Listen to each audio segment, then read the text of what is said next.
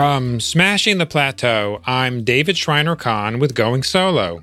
In this show, we discuss building your own successful business after a late career job loss. I was still very much delivering on expectations in my job and exceeding them. I actually won an award a few months before my position was eliminated. So I was still very much delivering value in my job. Today on episode 79 of Going Solo, I'm speaking with Camille Nisich. Camille had thought about, planned, and begun to build her consulting business before her job ended unexpectedly. She was able to turn her termination into the kind of opportunity that she envisioned. Stay with us to hear all the details. If you'd like to share your story on Going Solo, please get in touch with me at smashingtheplateau.com. Now let's welcome Camille Nisich. Camille is a profitability and business growth advisor. After earning a BA from Virginia Tech and an MBA from the College of William and Mary, and then spending 18 years driving projects that turned Dell Technologies into what it is today, Camille's position was eliminated in 2018. She then fully launched Camille Nisich Consulting to help fast-growing tech companies create a cash flow strategy, make better decisions, and turn capital into profit. Camille, welcome to the show. Thanks so much for having me, David. It's a pleasure. Yeah, great to have you on. I'm looking forward to discussing your background, your transition, what you're doing now, etc. Now, 18 years is a long time to devote to a single employer. And then in particular, to have your job eliminated. Yes. Did you have any warning that it was going to be ending? You know, I had concerns and I thought it might be possible. So what happened a couple years before I exited was that Dell acquired a large technology company called EMC. And so I knew by putting two very large multi-billion-dollar corporations together, there would be some elimination of roles. And in my time there, I had been in a role where I helped make some of those decisions in a previous reduction in force. And so I knew that it was possible, but I was confident in all the value that I had brought over the years there. I suspected that, again, because it was an acquisition, even though a lot of times people talked about it as a merger, it truly was an acquisition of Dell acquiring the EMC. I thought, well, we're in the driver's seat. So yes, I'm concerned, but I don't know that my position would be eliminated. However, I had already started my LLC. I was, thinking that I would leave to run my own business. So I had those wheels in motion already, but it was a surprise, definitely. And were you planning to leave and start your own business regardless of whether or not your job was eliminated? Yes. Yeah. So I already, like I said, I had created my LLC 4 years before it had happened. I was already testing different ways that I could go to the marketplace and run my own business. So yeah, that was already in motion. And I don't know if your audience or you yourself believe in manifestation or, your thoughts creating your reality and that sort of thing. But I had actually created something on my vision board that was supposed to clue me into, my business will get to the point where I am able to leave my job. And I had a visual representation of what I thought that was going to be. And it ended up happening, but not in the way I had anticipated. So, yeah. Mm-hmm. So how did you think it was going to happen?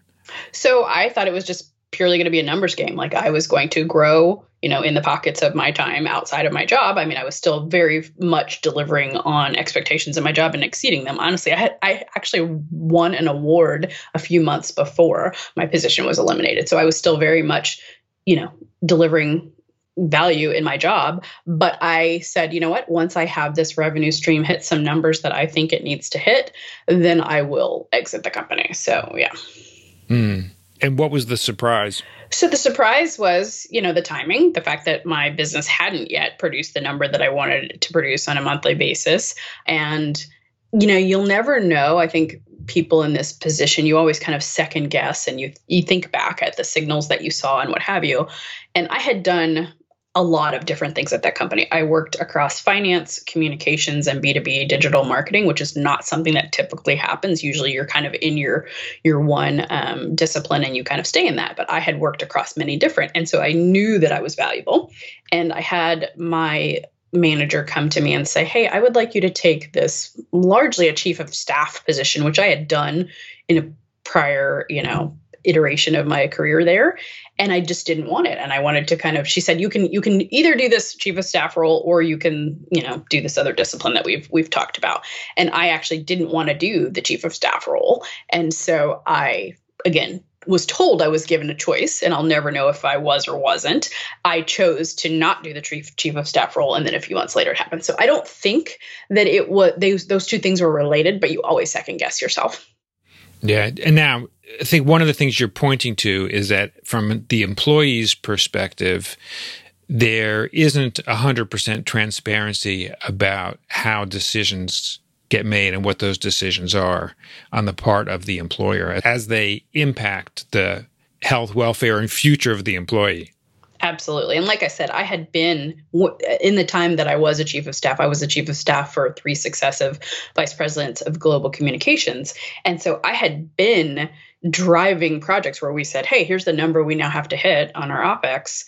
This is the number of positions we need to eliminate. Let's go figure those out. And so I was very much aware that those conversations went on and how the decision-making went down, et cetera.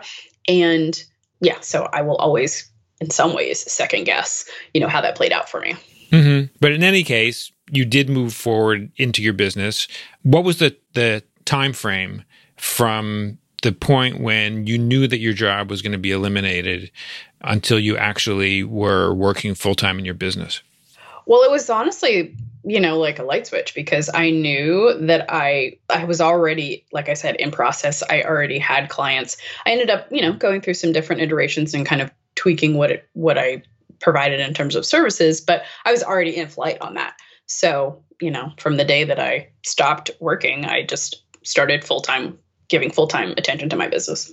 And how long did it take once that light switch went off until you felt like your business had reached some level of sustainability?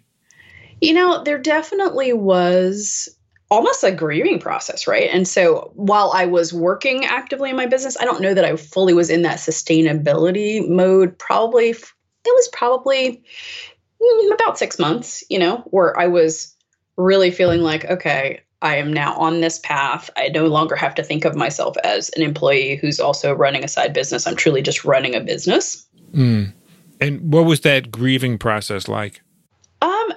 It was interesting because you go through, you get the initial call, and it's interesting now what's happened since the global pandemic and so many people are working remotely, but I had been a remote employee for years. So I had worked remotely for 8 years, and I get the call that I was supposed to be having a one-on-one with my manager. And so I get on the call and you get surprised by the fact that there's an HR person who's also on the line, and the call gets handled over to them. And so there was that shock, right? And then there was that a little bit of fear, but also just emotionally feeling like you almost shame, right? And so I kind of felt like, I got through the call. On the one hand, I feel like in some ways it forced me to get on the path that I was already on, like fully on the entrepreneurial path that I was already on. But you think about decoupling yourself. You were defined as an employee of this entity for almost 20 years, right? I had actually even entered there the year before when I was getting my MBA. So it was actually a little longer than 18 years. And so, you think about all the things, how your day is structured. You think about, when you encounter people that you say that you work for that company, there's people know in social media that you do work for that company. So there's all these things that kind of have to be peeled off in terms of layers, both emotionally and just structurally. And so that process, like I said, to fully get done and for me to fully be on the entrepreneur path, I felt like it was, about 6 months. Wow. And how did that process of, particularly the non-structural part of it, like the emotional part, how did that impact your ability to bring on new business and really work in your business and get the revenues up? I actually don't think that I already had tools. So interesting backstory. I actually had taught myself to meditate when I was a teenager because I had lost both my brother when I was preteen and then also my mother at 16. And so I had taught myself to meditate, and I had those practices to kind of, deal with emotions and how to get quiet and really figure out what my next step was. And that was actually how I started my entrepreneurial journey before I left the company. So at Dell, when you're an employee, if you decide that you either want to be on a board or start, moonlighting, if you will, is what they called it, you had to get it approved. And I was one of those people that didn't necessarily want to go through the approval process, but I understood the regulations. And it basically said you can't have any conflict of interest between what you do in your day job and what you do when you're moonlighting. And so I was very, very careful about that. So when I looked at all of the things that I did, I made sure that my business that I started did not overlap. And so one of the things that I recognized when I was in that environment, working in big technology, very demanding company, there were people who had really poor habits in terms of sleep. They were burning the candle from both ends. They, were not spending, when they were on vacation, they weren't really on vacation. So they had just a whole suite of bad habits that largely stemmed from the fact that they were in a high stress environment and they didn't know how to deal with stress. So my first pass at entrepreneurship was around stress management and sleep coaching. So I already had those kinds of practices and tools in my toolkit. And I just started to, basically apply them to my own life as opposed to offering them as a service. So I don't feel like I feel like I was in a better place for that transition than maybe some other people would be. Oh, for sure. That what you've just described is something that people often take years to master. Yeah. So as you started to build your business, how did things unfold and how did they play out that may have been different than what you anticipated? I think it took some time to figure out. So one, I would say that when you are a long-term employee, you get, I don't know if the word comfort is the right thing, but you get used to someone else assigning value to what you do. Right. So you have your compensation, what that looks like, if you were even going to go to another company, what you would expect in terms of what you're going to ask for additional compensation, that sort of thing. And you also think about how your roles are defined in terms of what you do, like the actual service that you deliver. And so when you go into the entrepreneurial space, at least I did, I felt I was confining myself. I was saying, oh, well, the last thing that I did was B2B digital marketing, and that's what I'm going to do. I'm going to look at how I can deliver digital marketing for small and medium-sized businesses. But what I realized and I tend to be a relatively fast decision maker, and I tend to use data to make those decisions, was that when I would get into these engagements with other entrepreneurs, oftentimes their businesses just weren't ready for, in this case, I was doing paid advertising on social media. They weren't ready. Like they didn't have all the other things in terms of infrastructure, in terms of messaging that they needed to even do the digital marketing and the paid media advertising well. And so I ended up basically coaching and consulting these business owners to get them ready to be able to do the advertising. And I thought, well, first, that's just not making sense. I'm getting paid at a level of someone who's an operator, running ad campaigns, when really what I'm giving them is really consulting and coaching work. And so I very quickly pivoted and said, and even though I don't love that term because it's overused now in the global pandemic, but I pivoted and said, no, what I'm really doing is business coaching and business consulting. And so that's the place that I need to land myself in. Mm. And did you think that you were going to be doing business consulting and business coaching? Initially, no. I knew I wanted to serve business owners, and that's what I was doing with the whole sleep and stress management coaching. But I did not envision it would land the way it has evolved. Yeah. I mean, one of the beauties of being an entrepreneur is that you can make changes, and especially if you're running your own business and it's a solopreneur business, you can change things very quickly based on what kind of feedback you're getting from the marketplace.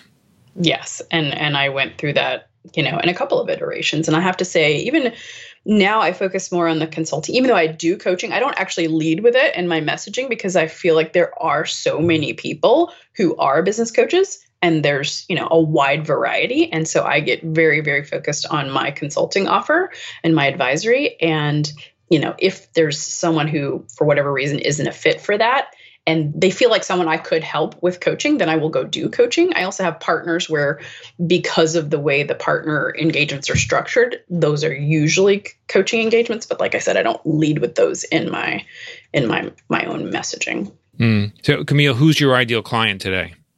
My ideal client is really that $1 million to $8 million range in a technology-based company. They have product market fit, they are generating revenue, and they just need to be able to restructure what has happened to get them to that level of success and really be able to scale up. So it's things like, let's figure out how you can be more profitable. It could show up in a variety of different places in your business. It could be just truly in infrastructure and how you manage things from a process standpoint. You might need to negotiate better. It might be something that plays into your marketing, but largely what I'm doing is I'm saying you are not hitting your profitability targets for whatever reason, if it's scaling up, if it's delivering consistently year over year, whatever that looks like. And then I help them go figure out how to make those better financial decisions so that they can become more profitable. And so really in that, like I said, that 1 to 8 million range is really my sweet spot.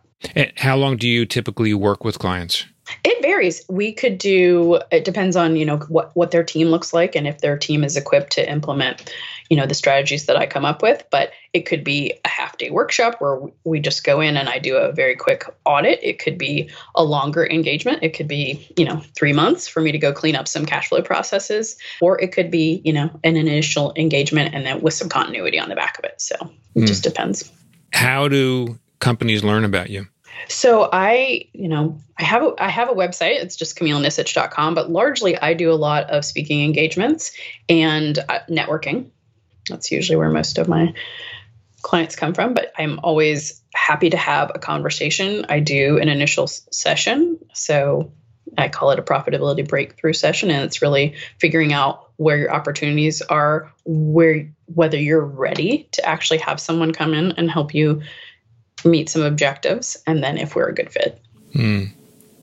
And as you've developed your business over the last few years, what resources have been most helpful to you? One of the things that I have evolved from my corporate experience is something that I call the cash flow pyramid. So typically what ends up happening when you're not meeting financial objectives in your business is there's a breakdown in one area of the pyramid. So the pyramid is largely grounded in how do I manage my cash flow so that I have liquidity, profitability, and funding for growth. And within that pyramid, the base of the pyramid is sources of cash flow. So how are you managing your sources? It could be top line, it could be investments, whatever that looks like. How are you managing your uses? So where are you spending? And then what levers can you pull? And so that framework is how I tackle every engagement I have with a client, because depending on, what kind of challenge you have, it's going to vary where the focus of that pyramid needs to happen in your business. And when you use the same framework for yourself, for your own business, is this something that you generally are able to do on your own, or do you find that you also need help to work through these issues for your business? I definitely have people who provide services for me, like I have, even though I'm very much focused on, the cash flow process and how people manage that to get profitable. I'm not an accountant and I'm not a tax preparer, so I don't prepare my own taxes, but I definitely look at that pyramid from the standpoint of my business. And so sometimes it's, I need multiple sources. Sometimes it's, I tested out a product where I was investing. Maybe that product is no longer useful for me. So I'm very much a stickler on if I'm not getting the benefit out of that product, I'm definitely canceling that, subscription or service or whatever that looks like. And that's something that I help a lot of my clients with. I've seen many, many businesses where they get into, a subscription, let's say, and they think that that's going to provide X amount of value. And when you really look at it, not only are they paying for the subscription, but it's not in any way meeting the objectives for what they needed. And so I help them eliminate those. I call them stopping cash leakages. So plugging cash leakages in their business. And I do that a lot. And then we look at, okay, well, how can we then reallocate that funding to meet some of your objectives? Yeah, I've seen that so many times. You are totally correct. Now, Camille, when you went from employment to entrepreneurship, you had already, as we've discussed, you had a lot that was in place. You had the LLC structure. You had some clients already. You also were doing meditation, and you had a lot of mindset tools that you used. Not everybody is as fortunate as you are in that, the planning and also how you were able to shift your own work into your business as quickly as you did. What advice do you have for somebody who is a high-achieving professional like you, who's been in corporate for a long time, and then becomes suddenly unemployed and wants to start a consulting or coaching business, but again, has not built up anything on the side like you've done?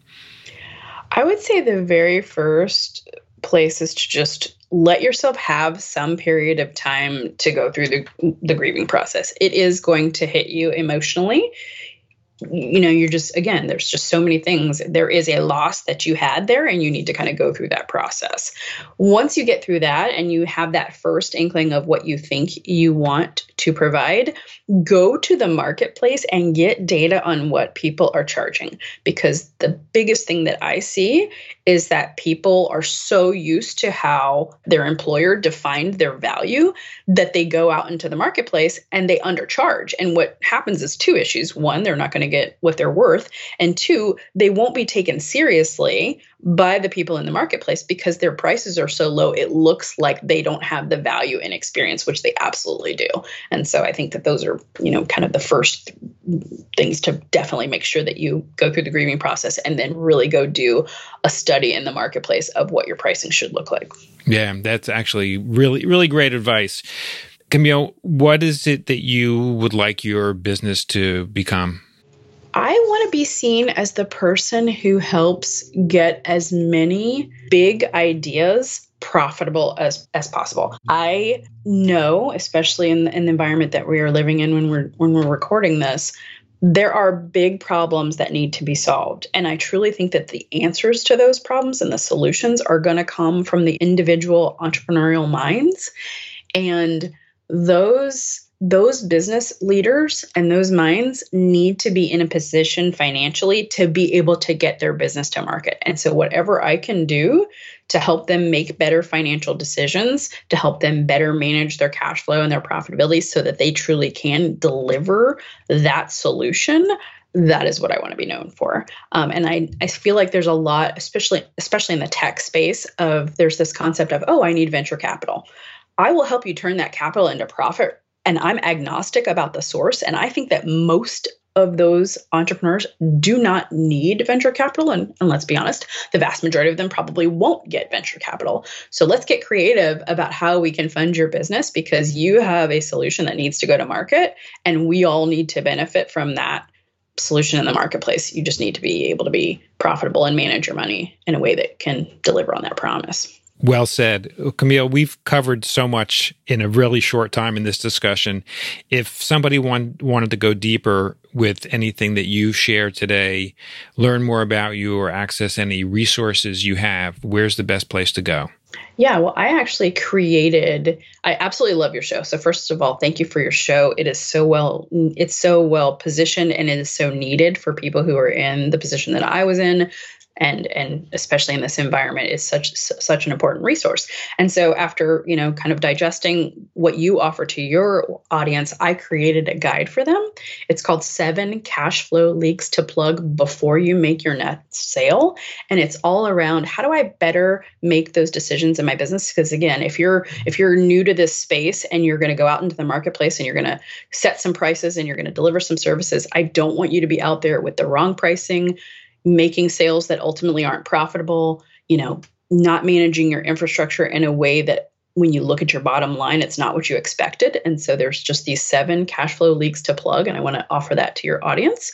If they go to Camille Says, so my name, CamilleSays.com/going solo, they can download that free guide. That's great. And if they want to get in touch with you, where's the best place to go? Find me on LinkedIn. It's just my name. And I would love to, have a dialogue with you. We might just do it in LinkedIn. We might hop on a call, but absolutely happy to help. Okay. We will include both the link to this special offer and your LinkedIn profile in the show notes. So you can go there to get the links and get in touch with Camille. Camille, I want to thank you so much for taking the time to join us today on Going Solo and share your insights. My guest today has been Profitability and Business Growth Advisor Camille Nisich. Thank you again, Camille, for joining us. Thanks so much. When you visit the Going Solo website, you'll find a summary of each episode along with the links we mention on the show. Today we learned how you can use your experiences from a long corporate career into the building blocks for a successful consulting business. If you'd like to share your story on going solo, please get in touch with me at smashingtheplateau.com. Remember to subscribe on whatever platform you listen on and leave a review if you can.